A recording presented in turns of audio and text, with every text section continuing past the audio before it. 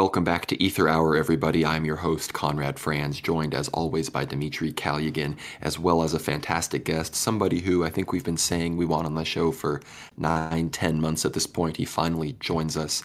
We are joined by Father John Whiteford, rector of St. Jonah's Parish in the Russian Orthodox Church abroad in Spring, Texas. Father John, thank you so much for joining us. How are you doing? Doing good. Thanks for having me on the show. It's a real honor, and yeah, this has been a conversation a long time coming. We're going to kind of have a bit of a broader discussion on a few different topics, kind of facing the Orthodox world today, sort of in the realm of things we talk about on World War Now. But I think a place to start, just to hop right on in, the Assembly of Bishops actually just released a statement as of, the same day this is being recorded, in response to a series of articles, mostly the first one being published in Foreign Affairs, which is the outlet for the Council on Foreign Relations, and it was then picked up and repurposed in more salacious pieces in places like Newsweek and others.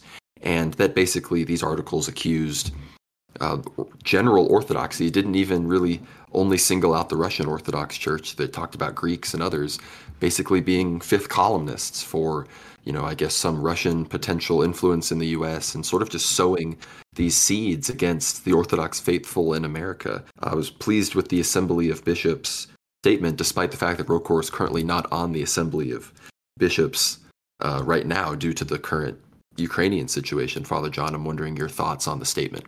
Well, I was glad to see it. These articles seem to be ramping up, this hysteria that our parishes are a threat to society. And I've been warning people for a while, particularly if the war in Ukraine ever actually escalates to where we have direct fighting between American troops and Russian troops, things could get very ugly very quickly. And I don't think we'll have the courtesy of the same kind of treatment Muslims got after 9/11, where the media is telling everyone, oh, these people are peace-loving and, they surely wouldn't do anything bad. Don't take it out on the innocent. I don't think we'll get any of that. And, our parish had a terrorist threat against it back in the year 2000. I think that it was not unrelated to the Russia hoax about the election and the idea that somehow Putin stole the election to get Donald Trump elected. And the FBI couldn't be bothered to actually track down the guy who did it, which they could have easily done had they any inclination to do. And we can see that from how they were able to track down anyone who was even close to the Capitol on January the 6th. Just recently, I was at the Ludwell Orthodox Fellowship Conference that was held in North Carolina, and I was told after the fact that somebody who had worked for the federal government was telling Rebecca Dillingham, or Dissident Mama, as she's also known, that there was some federal vehicle that was sitting outside of the conference center that was clearly monitoring stuff. Right now, what I would suggest to people is if you have glowies visiting your parish, try to convert them. Just be nice to them, offer them food, coffee, donuts, and I don't think that we're not going to be able to stop them from casing us out. We just need to be aware that that's likely to happen. The only thing I would say, though, is if you have anybody in your parish on the autism spectrum, you want to keep an eye on them to make sure that they don't get talked into doing something stupid, because that's one of the modus operandi of the FBI is to get somebody who's not very very sharp and autistic, and then talk them into putting some bomb together or something like that to affect some plot that the FBI hatched from the beginning, and then they get on the news and say, oh, we busted an Al-Qaeda cell. If they had that kind of news about a Russian parish in the United States, that would ramp things up quite a bit. So that's the only thing I would say that we should keep our eyes out and be careful about. Sounds like very pertinent and practical advice, Father, especially given that, as I can imagine it, similar to what's happening in the Ukraine, all it took was several raids on a few bishops and priests in order to find leaflets, books which are perhaps anti-Ukrainian or maybe even too pro-Russian, for an avalanche effect to begin, for the High Rather to consider certain anti-Orthodox legislation or even begin pushing quite strongly against the entire, faith in general in various jurisdictions. But I guess on a positive note, it is very nice seeing the council, the bishop council, even notwithstanding ROCOR not being a member of it, actually speak out about this article, because I guess the article does, as you mentioned, does declare this, at least on the first front, declares this cultural war against all orthodoxy. Well, in fact, especially against the Greeks, who have been quite, the Greek Orthodox parishes under the ecumenical patriarchate, they have been very cooperative, I would say, with the State Department as well as the other sort of powers in the United States, supporting the 9/11 memorial. They had that big project. They had, their involvement in states such as New York have been very evident. So, and also, even social movements such as the Black Lives Matter movement, or even these popular movements, which in fact they don't bring many fruits, but they do in fact signal support for various political groupings in the United States. So it's interesting that the overall machine does address all orthodoxy as its enemy, rather than simple jurisdictions, or even it doesn't really even prioritize. Maybe it does within itself, but at least this article was the first sort of blanket attack on all Orthodox jurisdictions within the United States, which I found very curious. But we really appreciate the practical advice, because I guess it's difficult for a local parish priest to even say what you just said, to even add a sermon perhaps after the liturgy, or let alone after the gospel reading. So, or even before the gospel reading. So it would, I think, actually be very pertinent for all, I guess, American clergymen, priests, abbots, whose monasteries receive a large number of attendees, or even bishops, to consider the fact that yes, the State Department, the various Secret Service groups in the United States, the FBI, Homeland Security, they will be looking into Orthodox parishes individually and even collectively at what's being published online on websites. And that doesn't mean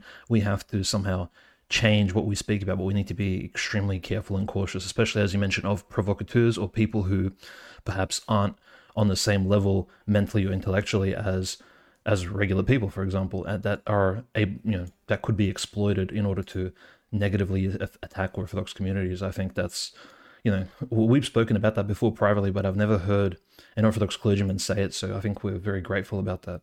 Yeah, I think people need to be aware of that. I mean, back when in the early stages of the war on terror, I wasn't aware that stuff was going on. But you had lefty independent reporters like Glenn Greenwald that were exposing that. But I wasn't paying attention to those guys back then. But I've started paying attention to those guys because they've exposed a lot of this kind of garbage. You said the Greeks have been very cooperative. Well, I would say they've been very cooperative in demonizing the Russian church, too. And public orthodoxy in particular is spewing out a steady stream of stuff to try to vilify the Russian church and make us out to be, bloodthirsty demons that are, just looking to kill children and stuff.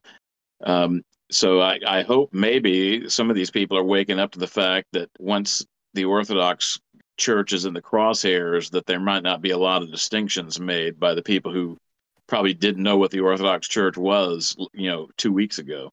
I definitely agree. And, between that and, Sarah Riccardi-Schwartz, we were talking about this off air, how she was basically more mad that she wasn't consulted on the article as opposed to, the actual slanderous nature of it. She did say it was doing broad strokes, but her focus was trying to demonize Russians specifically, like you said, at the sort of behest of a certain group of people within the Greek Orthodox community up in New York and Boston and those sorts of places.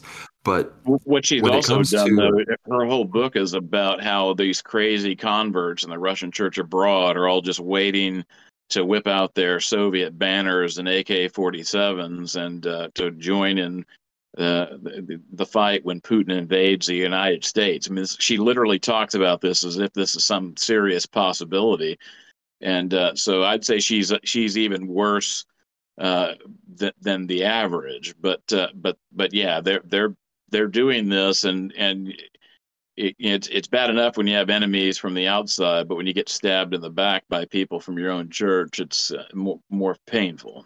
And we had Abbot Trifon on recently. I'm sure by the time you're listening to this, that episode will have already dropped. But when it comes to the Greeks and, working with Americans and everything, we also just can't deny the influence that the State Department has over the ecumenical patriarch and the whole situation in Ukraine, and how that's exactly, I'd imagine if I was Elpidophoros or Patriarch Bartholomew or one of these more pro-Ukrainian bishops, especially in America, I'd be pretty frustrated. Like, man, we did all of this. We supported your schismatic project over there, and you're still lumping us in with everybody else, huh? And that's That's exactly what it is. It ultimately it is the gospel that's being persecuted. It's not the politics. It's just kind of the dressing that all of this takes in any different age. So of course you're going to get lumped in with us as insofar as in America there are very faithful, very strong communities. I'm an hour away from a monastery founded by Elder Ephrem, and sure they're under Go Arch, but it's one of the most traditional, beautiful, faithful places I've ever been. So of course these places are going to come into conflict with the modern world.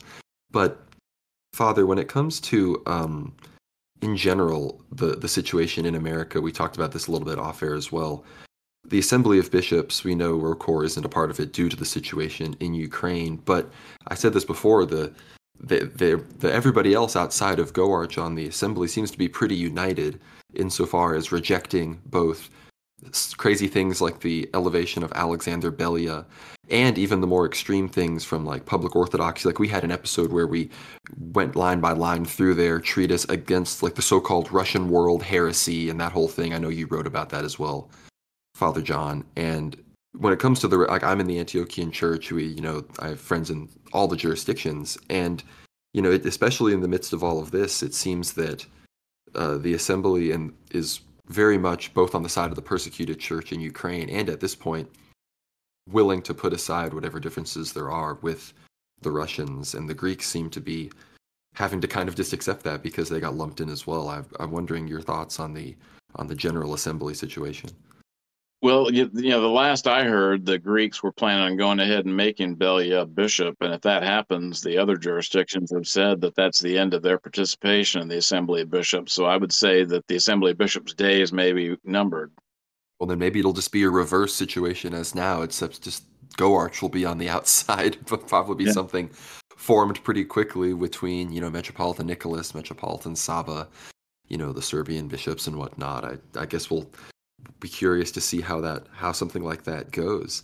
But it's such a shame because, on the local level in Houston, we have a really good clergy association. We cooperate and we're able to serve together. I mean, I think we had something really good that was going, and we still have it to some extent. But this stuff has made a lot of that difficult, and it's such a shame. And if the problem is we have people in the ecumenical patriarchate on the leadership level, namely the bishops, that they're not worried about advancing the gospel or bringing people into the church as much as they are pleasing the State Department. And even when it comes to promoting the Skittles garbage, they seem to be caving on that. I mean, they haven't gone as far as Pope Francis with opening the door to blessing gay marriages, but I would say they're probably not too far behind that. And so it's a shame because it's a betrayal of orthodoxy that we're witnessing. Now, most of the people in the Greek Archdiocese, I don't think, are on board with that.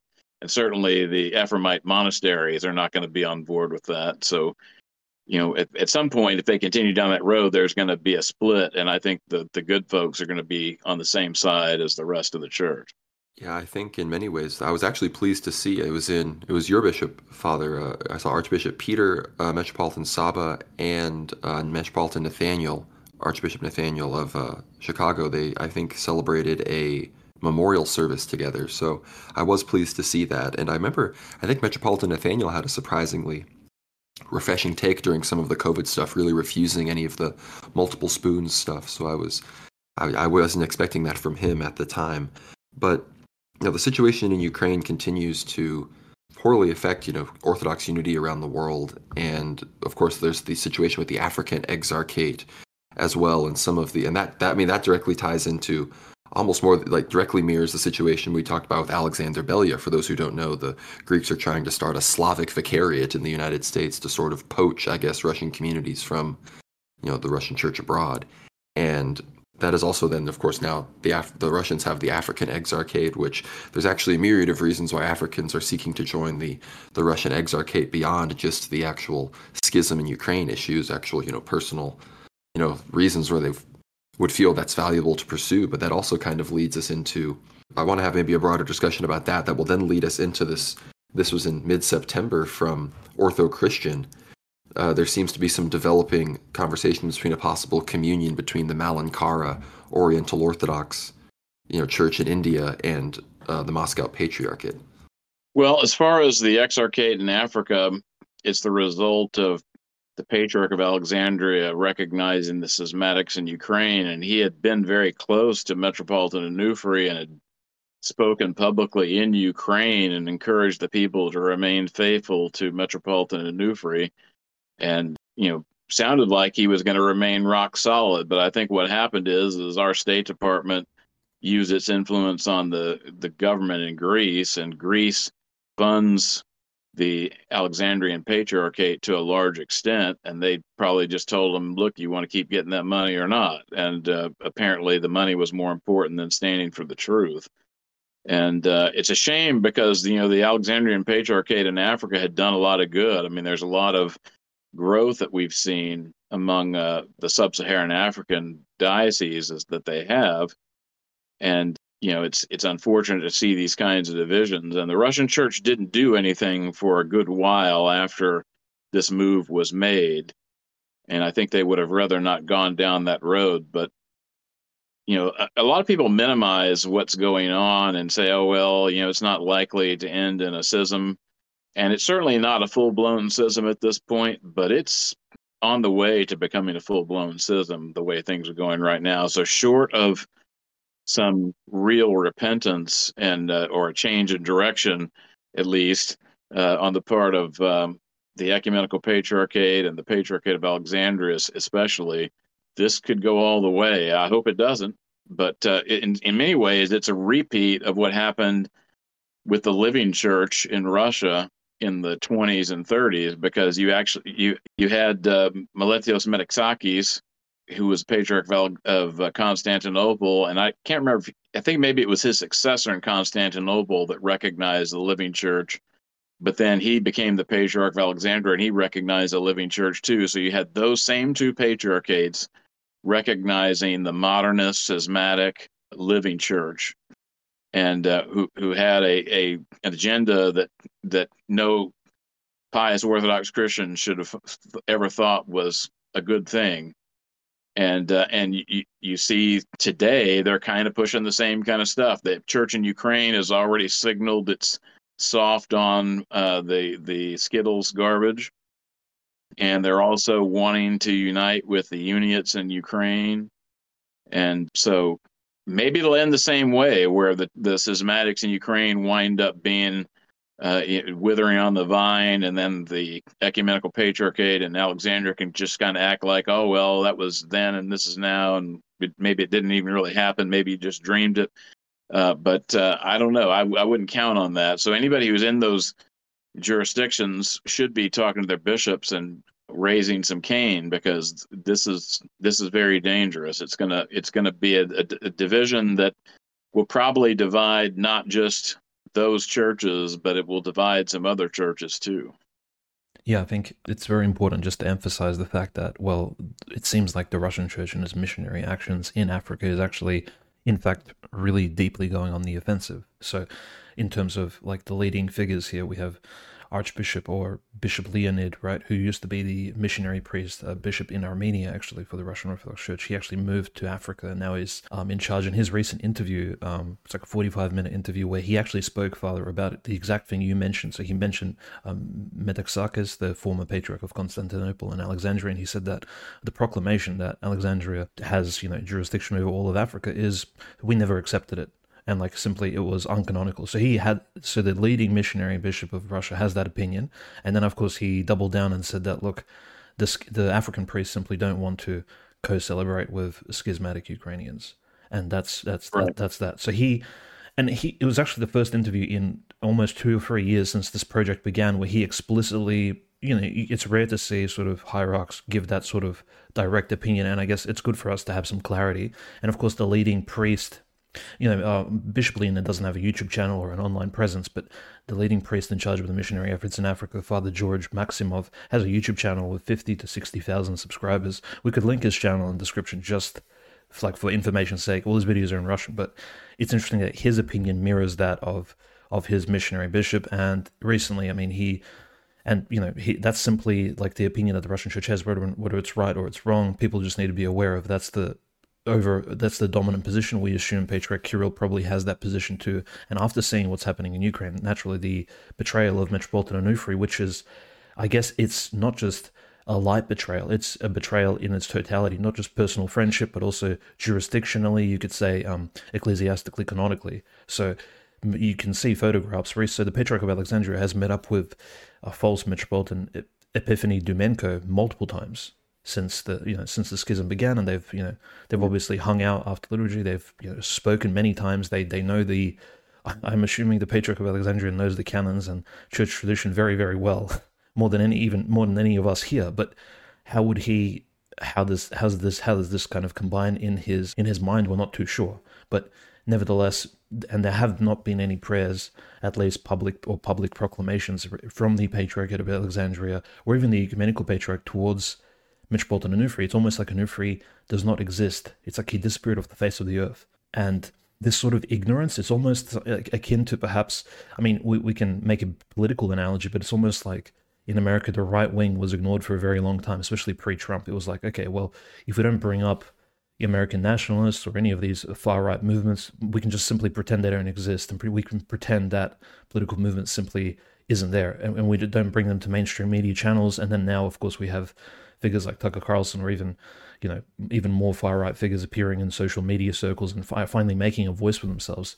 It seems like suppression of the voice of the Ukrainian Orthodox Church is the strategy they're going for at the moment, and simply, publicizing Dumenko even more. Because, well, if we give him legitimacy through making him appear on our social media channels, that'll kind of legitimize him as the face of this new pro-Zelensky, pro-European Ukrainian Orthodoxy, which is a shame because at this point, well, myself, I'm not even sure if he's ordained properly. Probably not, but, who knows? So, in fact, it's quite sad what's happening over there. And, of course, it affects all of us here. Not only are our taxpayer dollars going towards all of that degeneracy happening abroad, but also, in fact, it trickles down. It's like Reaganomics, trickle-down economy. What happens at the top of the fish's head, of course, ends up at the tail, and the tail end being our local communities.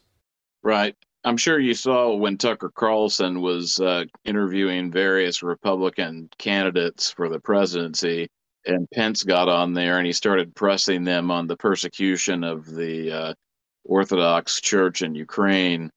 And Pence said, "Oh, I spoke with the head of the Ukrainian Orthodox Church, and he said that there was no persecution." And unfortunately, Tucker Carlson didn't have enough awareness of what he was talking about to realize that he was talking about Epiphany.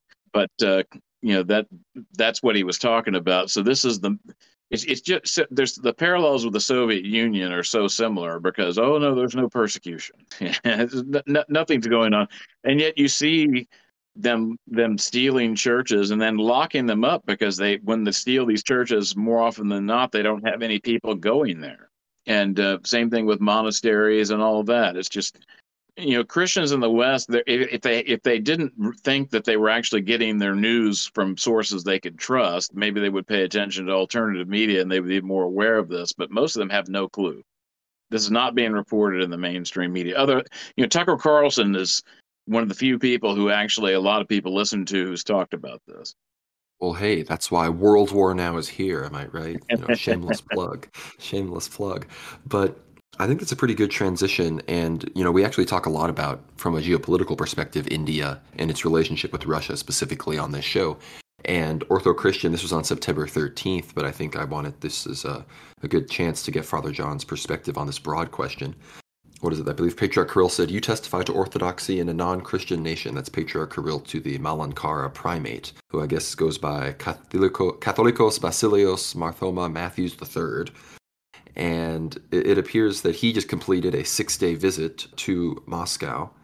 And there's now been some discussion that, remember, this is the Malankara, the Indian branch of the Oriental Orthodox Communion. So your Copts, Armenians, Ethiopians, Syriacs, these people, they completed this, I guess, trip to Russia, and now there's discussion that they might be entering into communion with the Russian Orthodox Church. And this is very interesting. Of course, it raises questions as to how that might happen. We don't have a lot of details right now, but in general, this is a schism that's been happening since the Fourth Ecumenical Council, the Council of Chalcedon, which was what the Oriental Orthodox communion has in dispute with regular Orthodoxy. And so, Father John, I was just wondering, like, if this were to happen, what would that have to look like? Well, the key issue would be that they would have to recognize the seven ecumenical councils. You can't just sweep under the rug the fourth, fifth, sixth, and seventh ecumenical councils and say that they were all a big misunderstanding. And I'm sure that that's going to be part of it if it actually goes all the way. They're actually, I'm trying to remember the specifics, but I know Metropolitan Kostos talked about it in his book, The Orthodox Church. But before the revolution, the Russian Church brought in some group of Oriental Orthodox into communion with the Church. And I think it might have been that they were in Persia or something like that, and they were getting wiped out. So a lot of them were actually killed. But for a brief time, at least, they had been united back into the Orthodox Church. So this is something the Russian Church has worked on in the past.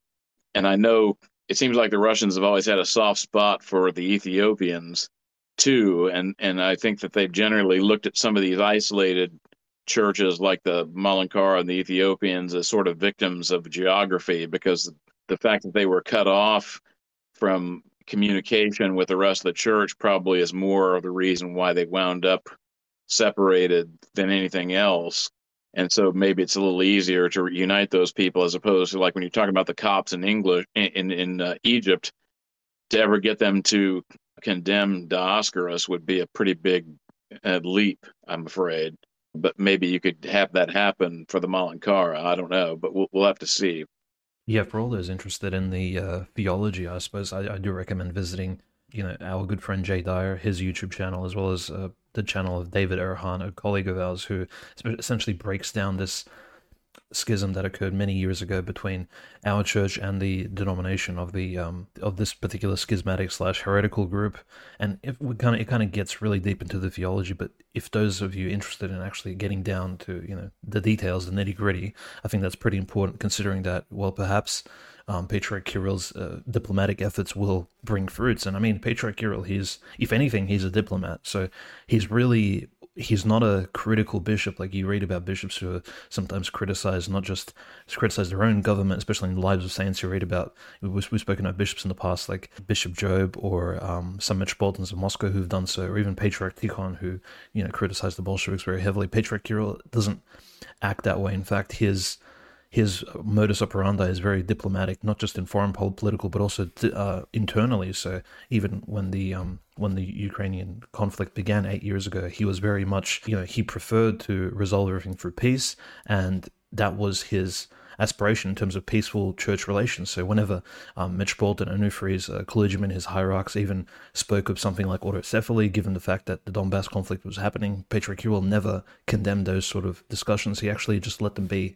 And it seems that this particular kind, you can say very polite attitude towards even neighbors has brought some fruits. And you have these Malankara, Christians from abroad actually visiting and venerating various Russian Orthodox relics in St. Petersburg and Moscow. It's just very, very curious. But I think you're right, Father, and I think most of us historically should reiterate the fact that these schisms haven't been resolved, or even there's been no progress on their resolution over the last few decades or even hundreds of years, was simply because of their geographical isolation. And we completely agree. Look, there, if you open up Google Maps, you map out where these communities are primarily centered. Even the Ethiopian Orthodox Church, it's surrounded by essentially the heart of the Islamic world.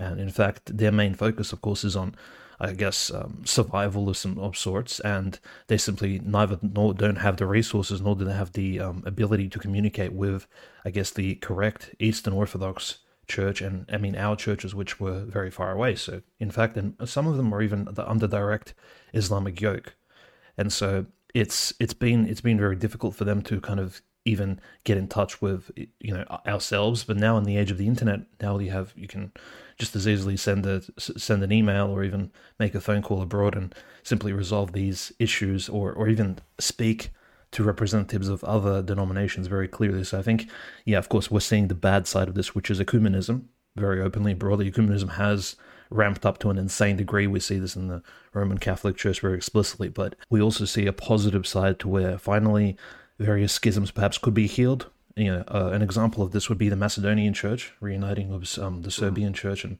that was completely unexpected, right? But I think modern communication means today allow us to openly discuss problems transparently in the open without really hiding any of the issues. And so I think who knows what the outcome could be long term, but I think definitely the modern 21st century, with all of its downsides, does provide this, providentially, of course, provide us this opportunity to finally, for the light of orthodoxy to spread to these very far off, isolated communes.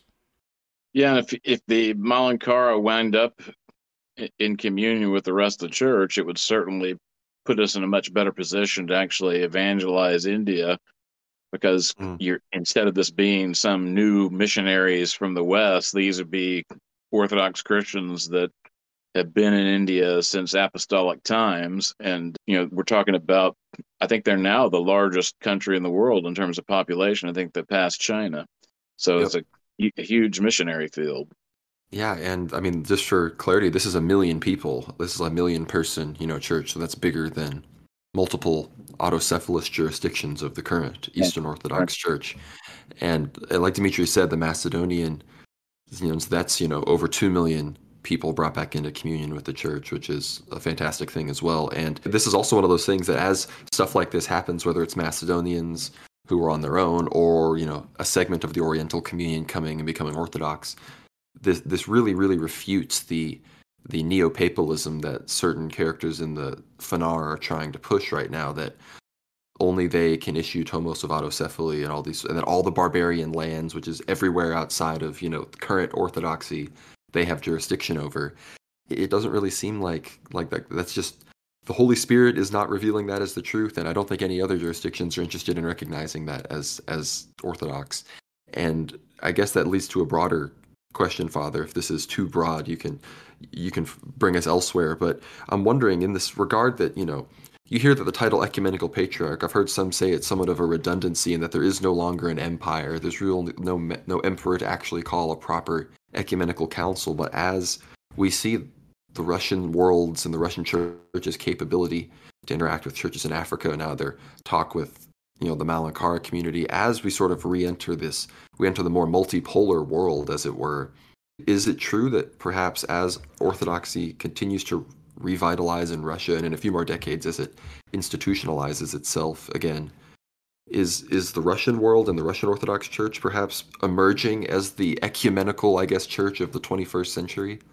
It's certainly possible. If the prophecies about there being a new czar happen, in our lifetimes, that would put things in a very different light, because you would have an Orthodox emperor that could actually convoke an ecumenical council. So it'd be quite a different change of the circumstances in the church.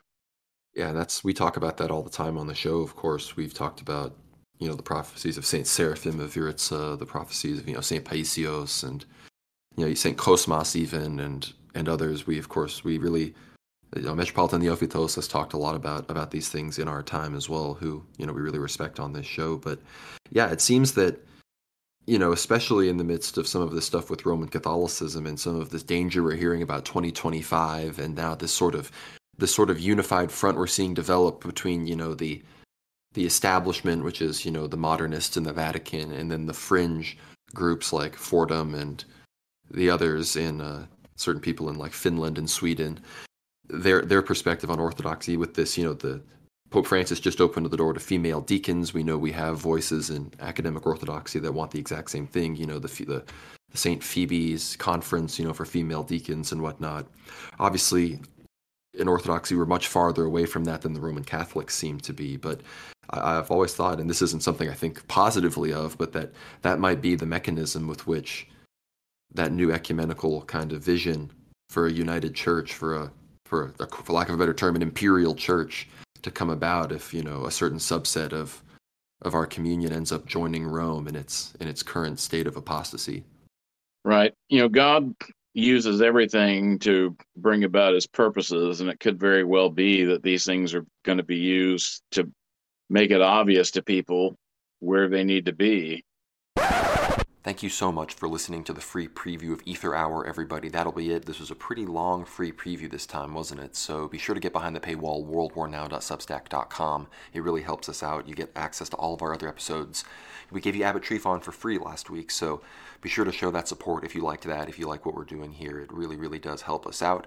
We talk with Father John behind the paywall about Catholicism, Orthodoxy, potential union stuff, his Ludwell Orthodox Fellowship speech, and evangelism in the South and Dixie. And we talk about a bunch of other things as well, World War III and stuff like that. So yeah, be sure to support us, worldwarnow.substack.com, and thank you so much for listening. God bless.